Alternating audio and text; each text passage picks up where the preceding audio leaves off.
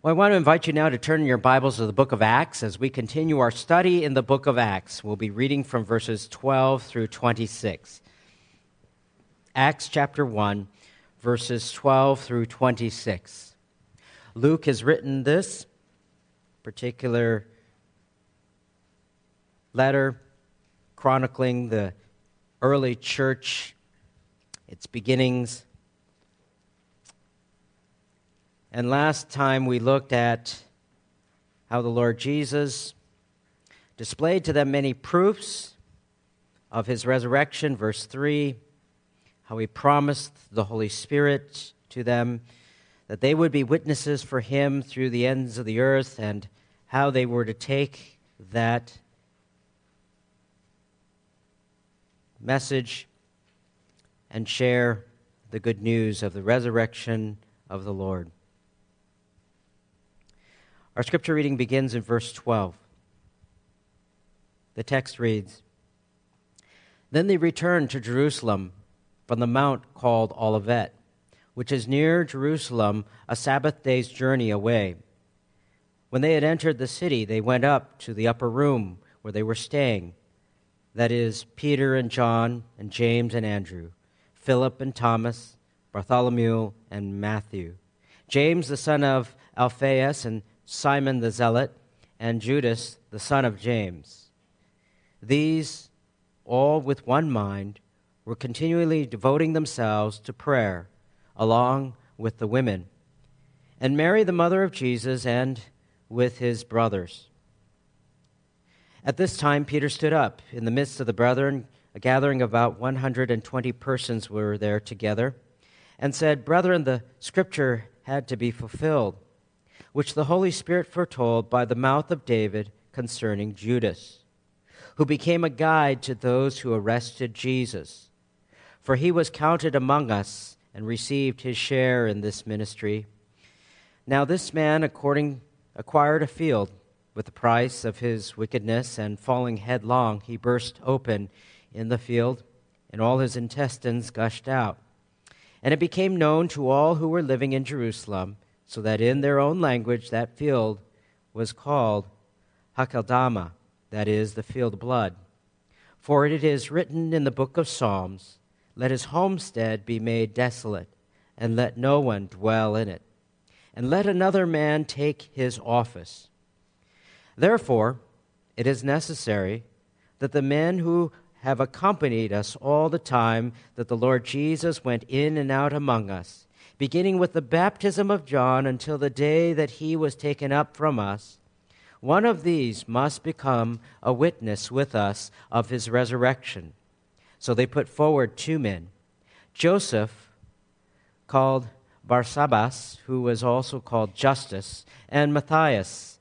And they prayed and said, 'You, Lord, know the hearts of all men. Show which one of these 2 you have chosen to occupy this ministry and apostleship, from which Judas turned aside to go to his own place.' And they drew lots for them, and the lot fell on Matthias, and he was added to the 11 apostles." Let's bow together in a word of prayer. Our God in heaven, we give you thanks for your eternal word. And once again, Father, we ask that you would open the eyes of our heart, that we might see great and wonderful things from thy law. In Jesus' precious name, amen.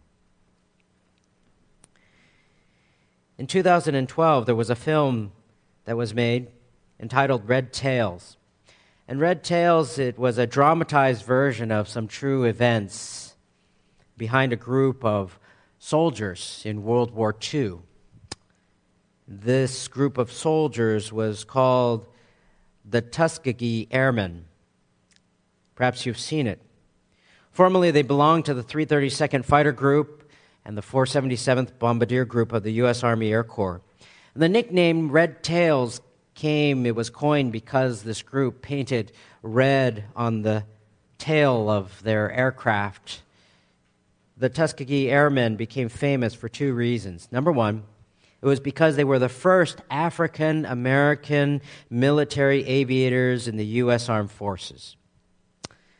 They hold a special significance in American history, not just racially, but militarily. In the European Air War, the U.S. bombers were being shot out of the sky at increasingly alarming rates, and the problem was that when the enemy attacked our bombers as they would fly in Europe, the pilots who were accompanying them would chase after those fighters that would come, and they would leave the bombers open to attack. Each of the bombers carried a crew of 10 or 11 Americans, and they would be shot out of the sky because the current fighter pilots were interested in increasing their numbers of airplanes that were shot down by them. And so the Tuskegee Airmen, they were brought in, and they were given a different strategy. And their strategy was never, ever leave the bombers. Never. Regardless of what was happening around them, they were never to leave. And when the enemy attacked, they were to stay the course. They were to defend the charge. The result of their devotion to these bombers was that only 25 out of hundreds of bombers they protected during the war were lost. And their stellar reputation really became legend. If you flew a bomber, you wanted a red tail with you. You wanted the red tails with you. And on the movie screen, the Tuskegee Airmen would gather together around each other on the airstrip in a foreign land, and they would shout their motto. And their motto was, quote, "The last plane, the last bullet, the last man, the last minute, we fight." They were celebrated, not just because they were excellent pilots, which they were, but because they never wavered from their duty. They were steadfast. They never left their charge. They always guarded that which they were supposed to. No matter what happened, they stayed faithful to their calling. No matter if there was another enemy airplane that would come to try to take out the bombers, they wouldn't give chase for their own glory. No, they stood fast, and they were faithful to what they were to do. That steadfastness perhaps is a characteristic of these two here, these 120 new followers of the Lord Jesus Christ. As we saw in the beginning of this chapter, they were encouraged greatly by Jesus, who gave them many signs, over 40 days, over hundreds of them, gave them many signs of his resurrection. They were encouraged by the commission that he was going to give. They were encouraged by the fact that the Lord Jesus was going to send the Spirit of God to empower them for ministry. And they were told to wait for the Holy Spirit to come. Even as Jesus had ascended into heaven, they were to wait for the Spirit of God to come. And the 120 faithful followers of the Lord Jesus were obedient. They were steadfast. And as we go through the book of Acts, we will see them give their lives for the sake of the Savior. We find them here in verse 12, gathered together, their faithfulness in gathering together and waiting for the Spirit of God. And then we'll see their decision to follow the Lord, to follow the Word of God, and the replacement of Judas. We begin here in verse 12, and we examine their faithfulness and their steadfastness of the disciples, not to be dissuaded, not to be discouraged, or not to be distracted by other issues. Here in verse 12, it says, they returned to Jerusalem from the mount called Olivet, which is near Jerusalem, a Sabbath day's journey away. We see their faithfulness as followers of the Lord Jesus by looking at their place that they came from, the people, and their unity in prayer. The place where they came from here, they came from a place in Mount Olivet, otherwise known for many of you as the Mount of Olives. The Mount of Olives is really more of a hill. But it towered about 400 feet above the Kidron Valley to the east of Jerusalem. And above the Kidron Valley, Jerusalem on the other side was up about 200 feet. It was a valley that would dip down on the eastern side from which they had to walk down. And on the mountain's backside of Mount Olives, there was Bethany, where the Lord had just ascended. And so they walked from this Mount of Olives, over through the valley and into Jerusalem. And it says that they traveled a Sabbath day's journey. A Sabbath day's journey. Now, a Sabbath day's journey, just so you understand, was the maximum distance that was allowable by rabbinic law for them to travel. Under the Sabbath, they would only be able to travel a Sabbath day's journey, and that was fixed at 2,000 cubits. A cubit is the length from your elbow to the tip of your middle finger, somewhere between 17.5 to 20 inches, depending on how long your arm is. And so when you extrapolate that out, in the ancient Near East, it ended up to be about a half a mile to 3/4 of a mile. And the reason why the rabbis dictated that you could only travel this far out came because of a tradition. Back in the time when Israel had exited out of Egypt, they were delivered from the Egyptians, they crossed over the Red Sea, and God told them to go into the Promised Land. And they disobeyed God, and part of their penalty was that they would wander in the wilderness for 40 years. When they wandered in the wilderness, God gave them a tabernacle. You'll find the details of the building of the tabernacle at the latter half of the book of Exodus. And when they settled, they would go during the day, they would travel during the day, and they would settle and pitch their tents at night. The tabernacle would be in the center, and they would have, of course, 12 tribes. Each of the 12 tribes would be 3 on every side, north, south, east, and west. And the distance between the tabernacle to the farthest tent that would be set up was roughly 2,000 cubits. Even though the Bible doesn't state that or whatnot, that was by tradition. And so they figured that if a person were to travel on the Sabbath from their tent to go worship at the tabernacle, that was as far as you were allowed to travel. Otherwise, it would be considered work. I remember when I was in Israel, you would see these poles. We'd look at these poles along the road in Jerusalem, and they would have these wires that would be, and we asked the guy, well, what are those wires? What are these poles for? And they would be, because these poles were at certain distances apart, and you would count the number of poles that you'd travel so that you wouldn't walk too far and thus sin against God by walking too far. Well, that was by tradition, and that's where this whole thing comes, where it was a Sabbath day's journey. You were allowed to travel a certain distance on the Sabbath without it being considered work. So here these followers of Jesus came from the Mount of Olives. They had just seen Jesus ascend into heaven. They crossed over the Kidron Valley into Jerusalem, a Sabbath day walk into an upper room. Now, most homes in Jerusalem had upper rooms. And you remember the Last Supper was in an upper room. This could have been that same room. But this was an exceptionally large upper room because it was able to accommodate 120 individuals. Possibly, again, this is where the Lord celebrated the Last Supper. But here were those who came. Out of the 120 people that's mentioned in verse 15, there were some who are named here.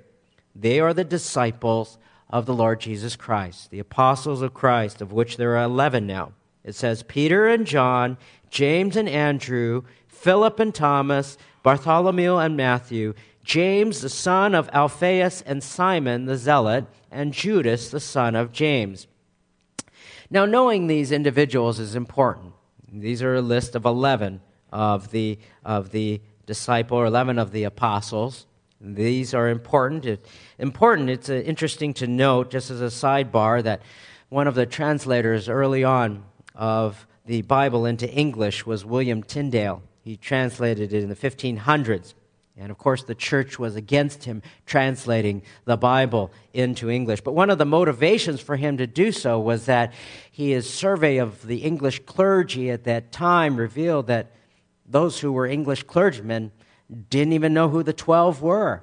Barely they could name 4 or 5 of the apostles. So that really motivated him that people had to have the scripture in their own language. Even though, because he did so, he was exiled, impoverished, persecuted, and in 1536, he was strangled and burned at the stake. But he wanted the people to know the Word of God in their own language. And he wanted to, knowing that a number of the clergy couldn't even name the apostles. Now here we see there's a list. There's a list of 11 apostles. Now there are 4 lists of these 11 or 12 in the Scriptures. In the New Testament, there are 4 lists. One in Matthew, Mark, Luke, and here also in Acts. Acts is the only one that has 11 because Judas has died. He has committed suicide. And in these three lists, we see there's something unique about these three lists. All these three lists, whether it's Matthew, Mark, Luke, or Acts, are the lists of 12. Each of these 12, there are three groups. There are three groups of 4 apostles each. All right, so in each of these three groups of 4 apostles each, the name that is listed first in every group of 4 is always the same. The first 4, the name of Peter always appears first. Peter, James, Andrew, John. The second list, at the top of the list in each of the listings, it is always Philip. And the last list is that of James, son of Alphaeus. Okay? And in each of these lists, each of the first names of the group of 4 is always the same. And they are always in descending order in relationship to their closeness towards the Lord Jesus Christ. We know the most about Peter, Andrew, James, and John. They were very close to the Lord Jesus. They were the ones who were following him and had the questions such that they would be there in Mount Transfiguration, and they would be the closest to the Lord Jesus. And the second group of 4, always led by Philip. And we would find there's more information, but not as much as the first 4, and so on and so forth. And these were the 12 that came, here listing 11, I should say. Along with them, the scripture tells us that it is Mary who was the mother of Jesus and his brother. There were a number of women. Mary, the mother of Jesus, likely Mary Magdalene, probably some others. The scriptures don't tell us exactly whom. But the Bible does tell us who his brothers were. Here, his brothers were accompanying him, technically his half-brothers. Mark 6:3 tells us their names.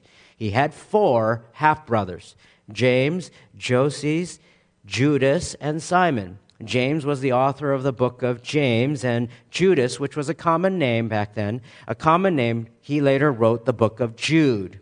Okay, so he had 4 half-brothers. He had Mary, his mother, Mary Magdalene. A number of people came, and this is what they did. Verse 14. These all with one mind, along with 120, were continually devoting themselves to prayer along with the women.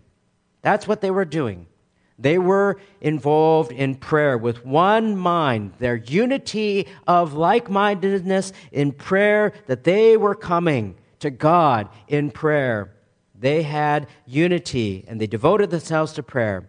And the importance of unity within the body cannot be underscored enough. In any church body, when the leadership particularly is unified, you will have a unified church. Churches are often divided because the leadership is not united. I read stories of those who are part of boards or churches. Sad to say, many of them are simply drained because the leadership is not unified. And we've been very blessed here. We've been very blessed with a group of leaders here that are very like-minded, although imperfect, and they're not by far what we would consider these as apostles or whatnot, but leadership meetings are not draining. In fact, I look forward to them. We discuss things. We talk about the Word of God, and we challenge one another spiritually, and we pray together, and it is a good time that we have, and you can ask them about that. But the early church was unified in mind, and that was one of their characteristics. They were unified in mind, and they were people who prayed. It was characteristic of the early church. In fact, if you look at chapter 2, verse 42, Chapter 2, verse 42. After the church had added thousands to the church, early church, they were continually devoting themselves to the apostles' teaching, to fellowship, to the breaking of bread, which is communion, and to prayer. Day by day, verse 46. Continuing with one mind in the temple, breaking bread from house to house. They were taking their meals together with gladness and sincerity of heart.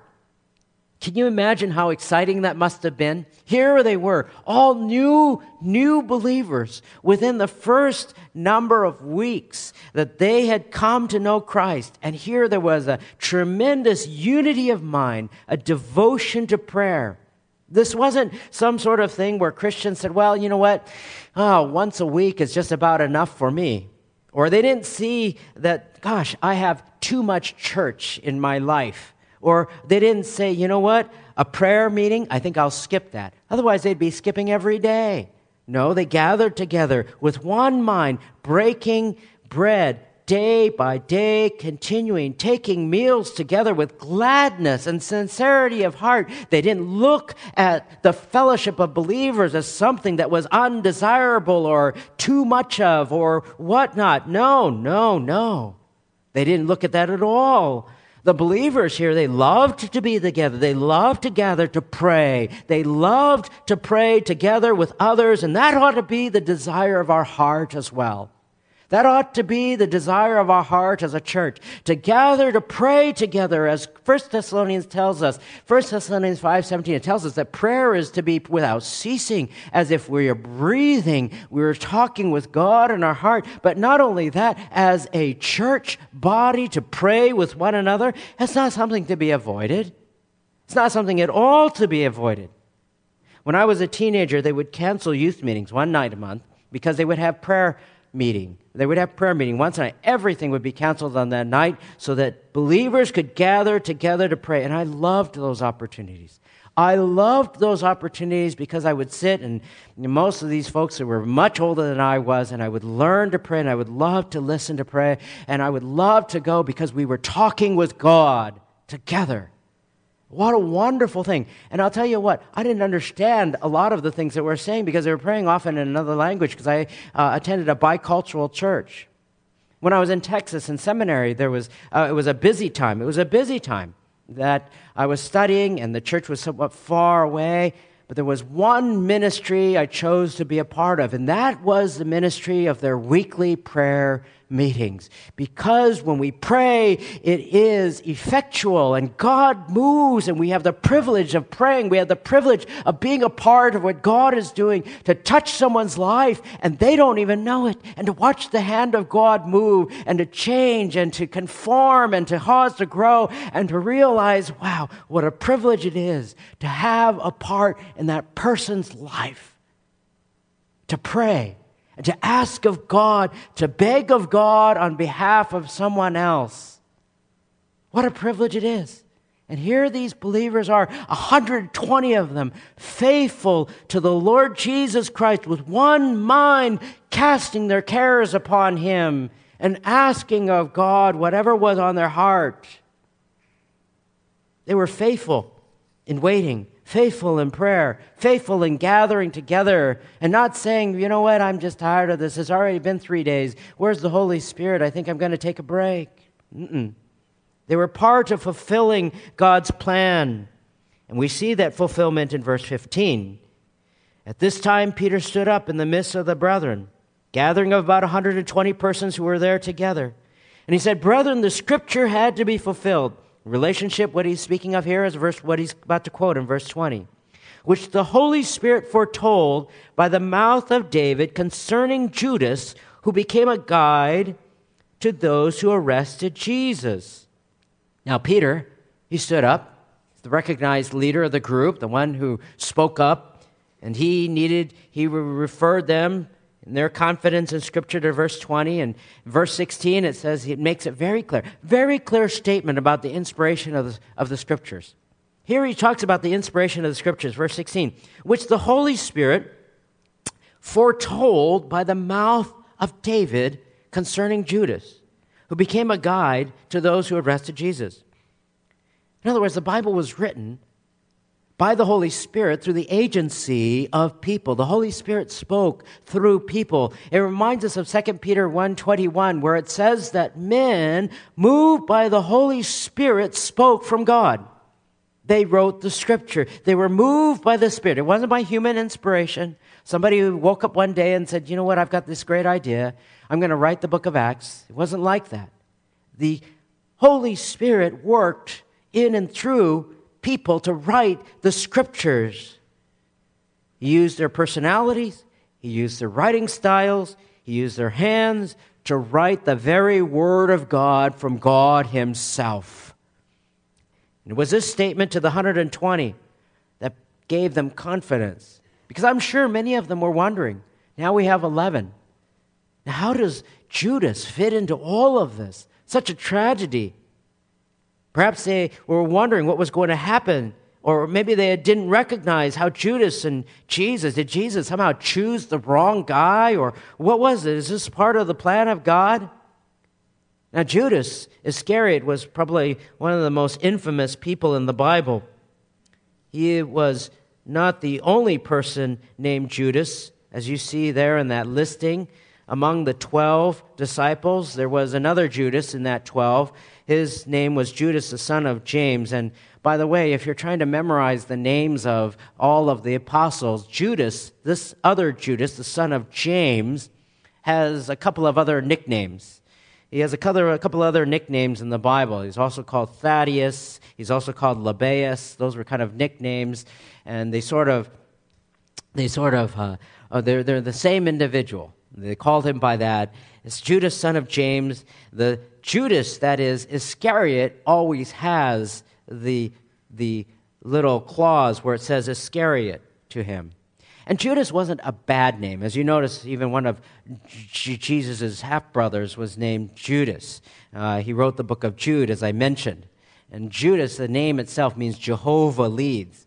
But Judas Iscariot, he was a different type of a fellow. Iscariot comes from the Hebrew term ish, meaning man, and the other part of the word, Kerioth, which likely was the name of the town in which he was from, likely Kerioth Hezron, which would have been south of Judea, okay, south of Judea. And that would have made him, that's significant, because that would have made Judas the only one who was not from Galilee. You know, when you look at the geography of Israel, you have Galilee, and you have Samaria, then you have Judea, and you have south of Judea. Here is where Judas came from. The other 12 would have been perhaps co-workers, friends. They may have seen one another in the area of Galilee. They would have had the same accent. They would have been all of the same cut of the same cloth. In other words, if you say to somebody, you're out in the middle of nowhere, oh, you're from the Northwest, you're from Seattle, and you have something in common. Oh, do you know this school? Do you know where did you graduate from, and where'd you grow up at? And you say, oh, I grew up here in Seattle, and you have a lot in common. You know what the culture is like if you've lived here in the Pacific Northwest. And then there's one guy who comes along, and he's from Iowa. And you wonder, what's in Iowa? You know, there's some farmland, and he's from some little town. You don't know where he's from. But nice folks in Iowa, friendly and all of that. And, okay, why don't you come on in? And that worked to his advantage, perhaps. It worked to his advantage as the outsider because he was the only one that was not from the group. And others, because they probably didn't know a lot about his background, well, he could just hang around, and he could live a life of hypocrisy. He could live a life in a position of prominence, which Judas took a position of prominence among the 12 as the treasurer. It was a trusted role. It was a respected role that Judas was the treasurer. Now, when we look back at John chapter 12, we see what Judas was like. We see what Judas is like in John chapter 12. And in John chapter 12, there is a passage there in verses 4 through 6. And the context of John chapter 12 is that he's having a meal with Jesus.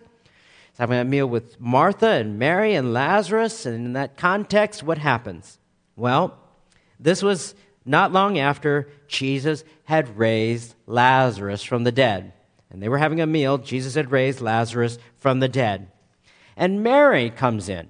Mary comes in, and she anoints Jesus with oil, or expensive perfume, I should say. And then who speaks up? Judas. Judas protested. John chapter 12, verse 4. But Judas Iscariot, one of his disciples, who was intending to betray him, said, "Why was this perfume not sold for 300 denarii and given to poor people?" Sounds pious. Sounds very pious. After all, 300 denarii. A denarii was 1 day's wage for a Roman soldier or for a typical laborer. That's 1 day's wage. So in other words, 300 days, that's almost a year. Include holidays, it's pretty much a year. Why is a year's salary being poured out upon Jesus in this expensive perfume? We could have sold it and given it to the poor. But it says in verse 6, now he said this not because he was concerned about the poor. See, it was a smokescreen. But because he was a thief. And as he had the money box, he used to pilfer what was put into it. He used to pilfer what was put into it.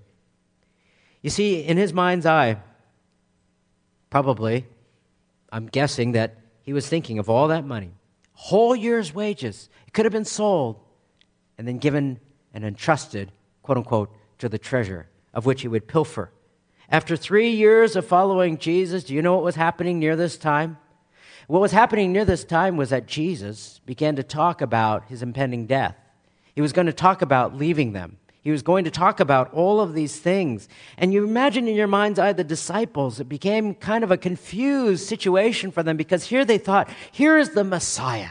He's going to overthrow Rome. He's going to set up a physical kingdom. He's going to be reign over all. And look at him. He feeds 5,000 people. He heals the sick. He casts out the demons. He pays his taxes. Whoa, fish, man. Free food, free taxes, free everything. This looks great. And here Jesus was talking about leaving them, about dying, about whatever it was. And here they've given up all of their life to follow him. And near the end of his life, it's not surprising, Judas began to calculate what was going to be his take. If he wasn't going to be treasurer of the new kingdom to come, oh no, you could imagine. Maybe it caused him to be bitter or resentful or an angry man who decided, you know what, maybe it's time to cash out and bail out. So the Bible tells us that immediately after that, in Matthew 26:14, then one of the 12, named Judas Iscariot, went to the chief priests and said, "What are you willing to give me to betray him to you?" And they weighed out 30 pieces of silver to him. And from then on, he began looking for a good opportunity to betray Jesus. See, Judas was a lover of money. When he saw that a year's worth of perfume had just been, in his mind's eye, squandered, began to think, my goodness, I'm not going to get anything out of this deal. I'm going to sell out the Lord. And from a worldly viewpoint, Eugene Peterson writes something interesting. He says, among the apostles, the one absolutely stunning, from a worldly viewpoint, the one absolutely stunning success was Judas. The one thoroughly groveling failure was Peter. Judas was a success in a way that most impresses us. He was successful both financially and politically. He cleverly arranged to control the money of the apostolic band. He skillfully manipulated the political forces of the day to accomplish his goal. Peter was a failure in ways we'd most dread. He was impotent in a crisis and socially inept. At the arrest of Jesus, he collapsed, a hapless, blundering coward. In the most critical situation of his life with Jesus, the confession on the road to Caesarea Philippi and the vision on the Mount Transfiguration, he said the most embarrassingly inappropriate things. He was not the companion we would want with us in the time of danger. And he was not the kind of person we would feel comfortable with at a social occasion. Time, of course, has reversed our judgment of these two men, he writes. Judas is now a byword for betrayal, and Peter is one of the most honored names in church and the world. Judas is a villain, Peter is a saint. Yet the world continues to chase after the successes of Judas. Financial wealth, political power, and it defends itself against the failures of Peter, impotence and ineptness. And his betrayal of Christ, well, Judas Iscariot was the most despised person. He was the most despised person. In fact, in every single list of the four, Matthew, Mark, Luke, and the end, the last one in Acts, his name is always last in the list. His name is always last, and there's sometimes even a notation that says, a traitor. Not only was he a traitor, he was an example of what not to be,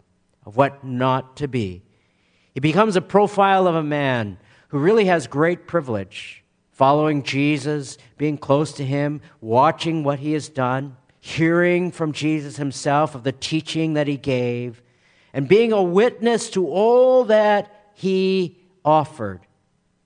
But his own desire for money, for power, for prestige Because of his concern for material things, his love of the world, he hardened his heart and he sold out the Savior for 30 pieces of silver. And I guess the question should be, how many would do that? How many would do that, not even for 30 pieces of silver, but to do that for much less? To sell out the Savior. To say, you know what I want? The things that I want would be the same things that Judas wanted. Finances, power, prestige, the material things that the world has to offer. Those were the things that caused him to sell out and bail out. And he became a hated man, Judas did. One author writes or notes, hatred for Judas was so deep in the years following the closing of the New Testament that several incredible legends about him evolved that describe bizarre occurrences, characterizing Judas as ugly, evil, and totally repugnant. One, in the apocryphal Coptic narrative, said that Judas, having betrayed Christ, was infested with maggots. Consequently, his body became so bloated that on one occasion he was trying to ride on a cart through a gate, and being too large to fit through the gate, he hit the gate, his body exploded, and maggots spewed all over the wall. Now that is a fictional story, but it just shows the level of contempt that Judas had in the early centuries. It was Judas who betrayed Jesus. It was Judas who also was overcome by his guilt and remorse. We look in Matthew chapter 27. In the Gospel of Matthew chapter 27, it talks about Judas and what happened afterwards. In Matthew chapter 27, after Judas had realized what he had done, it says in verse 3 there, Judas, in verse 3, then when Judas, who had betrayed him, saw that he had been condemned, he felt remorse and returned the 30 pieces of silver to the chief priests and elders, saying, I have sinned by betraying innocent blood. But they said, what is that to us? See to that yourself. And he threw the pieces of silver into the temple sanctuary and departed, and he went away and hanged himself. The chief priest took the pieces of silver and said, it is not lawful to put them into the temple treasury, since it is the price of blood. And they conferred together with the money, bought the potter's field as a burial place for strangers. For this reason, the field has been called the field of blood to this day. That which is spoken through the prophet Jeremiah was fulfilled. And they took the 30 pieces of silver, the price of one whose price had been set by the sons of Israel, and they gave them for the potter's field as the Lord directed me. Although Judas himself didn't buy the field, it's attributed to him because of the money that he had been given, blood money. Blood money, and they turned and bought this field. The field is located outside of Jerusalem. It's located outside the Jerusalem near the Valley of Hinnom, which the soil is good to make pottery, and that's why they call it the potter's field. And Judas was remorseful, but not repentant. There's no indication that he truly repented. In other words, he felt bad, obviously, about what he had done. He threw the blood money back at them. But instead of trying to make the best of what had been a sinful decision, he chose once again to choose a selfish route, and he chose to hang himself, kill himself. And here we wonder why. Why is it that perhaps all of these gory details about his intestines are located here in the book of Acts? Well, perhaps because to the Jewish mind, suicide was considered reprehensible.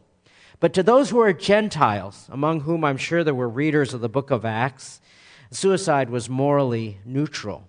And to present, perhaps Luke presented that in order to highlight the fact of his judgment, that he was not going to receive some sort of nice burial, or he was not going to be respected in any manner. No, he includes perhaps the details. And we don't know what happened. We know perhaps it was over a precipice or a cliff that he was hanged. We don't know if the rope broke or maybe the tree limb broke or whatever it was. But the scene that is painted here is one of disgust and that of shame. That of shame and the death of one who betrayed the Lord Jesus. And Peter's reminder to this fledgling group, who may have wondered about the absence of Judas, what was to take place now? What was going to happen now that there are only 11 apostles? And he quotes Psalm 69 and 109:8. That is to say that this was a fulfillment. This was a fulfillment of the Word of God. This is to say that even the worst injustice in the history of the world, the betrayal, the unjust crucifixion of the Lord Jesus Christ on the cross, was a part of God's sovereign plan. That all of this is part of the plan of God. Even Judas was handpicked by Jesus to be one of the 12. There was no miscalculation. There was no mistake. All of this was a part of the plan of God, that Judas was going to do what he was going to do. And so we look at two. Maybe the circumstances of your own life. Maybe the circumstances of your family or your job. How difficult it may be. We wonder, is this really a part of God's plan? And the answer is yes. It is part of God's purposes that we may not see at the time. We may not understand. We may not know how this will all play out, but as the Word of God has declared, they were to continue in their faithfulness and their steadfastness to what God had called them to. And they were going to appoint a replacement for Judas. Therefore, Peter says, it is necessary that of the men who accompanied us all this time that the Lord Jesus went in and out among us, beginning with the baptism of John until the day that he was taken up from us, one of these must become a witness of his resurrection. And so he puts forth here the proposition that they were supposed to find a replacement, appoint a replacement for Judas. And he points out there are 4 particular qualifications. Number 1, that they were to be one of the men. They weren't to be one of the men. Secondly, that they were to be having accompanied them through the ministry of the Lord Jesus. From the baptism to the ascension. That's number 2. He was to be accompanied them. Thirdly, he was to be a witness of the resurrection of the Lord Jesus. He couldn't have accompanied, and right after the Lord Jesus was crucified, he died. That would have disqualified him. He had to be a witness of the resurrection of the Lord Jesus. And fourthly, from their prayer in verse 24, the apostle who was to fulfill his vacancy, that left by Judas, was to be chosen by God. Was to be chosen by God, who knows the hearts of all men. To be one of the 12, these were the requirements. One of the 12, these were the requirements. And they selected 2. These 2, Joseph and Matthias, we really know nothing of them other than the fact that Matthias' name means chosen of God, I believe, or blessing of God, or gift of God, I should say. But we don't know much about these 2. This is the only reference of these 2 in the Scriptures. But this wasn't some sort of mistake, nor was it that, perhaps it's the Apostle Paul, you see, who's supposed to be the 12th apostle.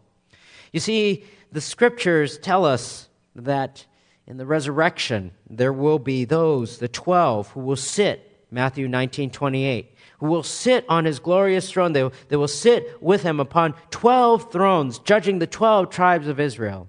We see also in the book of Revelation that there are going to be gates, and on those gates there's 12 of them, each of them for the tribes, and each of them, I think that will be, each of them representative of the 12 tribes, not of the 12 apostles. I'm sorry about that. And they drew lots to decide between the 2, between Matthias and Joseph. This was to be the last time.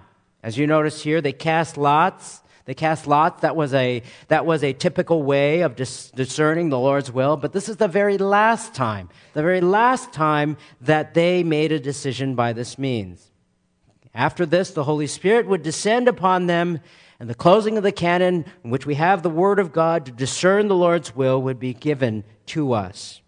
And Matthias was chosen. As I mentioned, his name means gift of God. Gift of God. He was a gift to the church. And in church tradition, he went on to become a witness for Christ, and his witness would cost him his life. He would be stoned.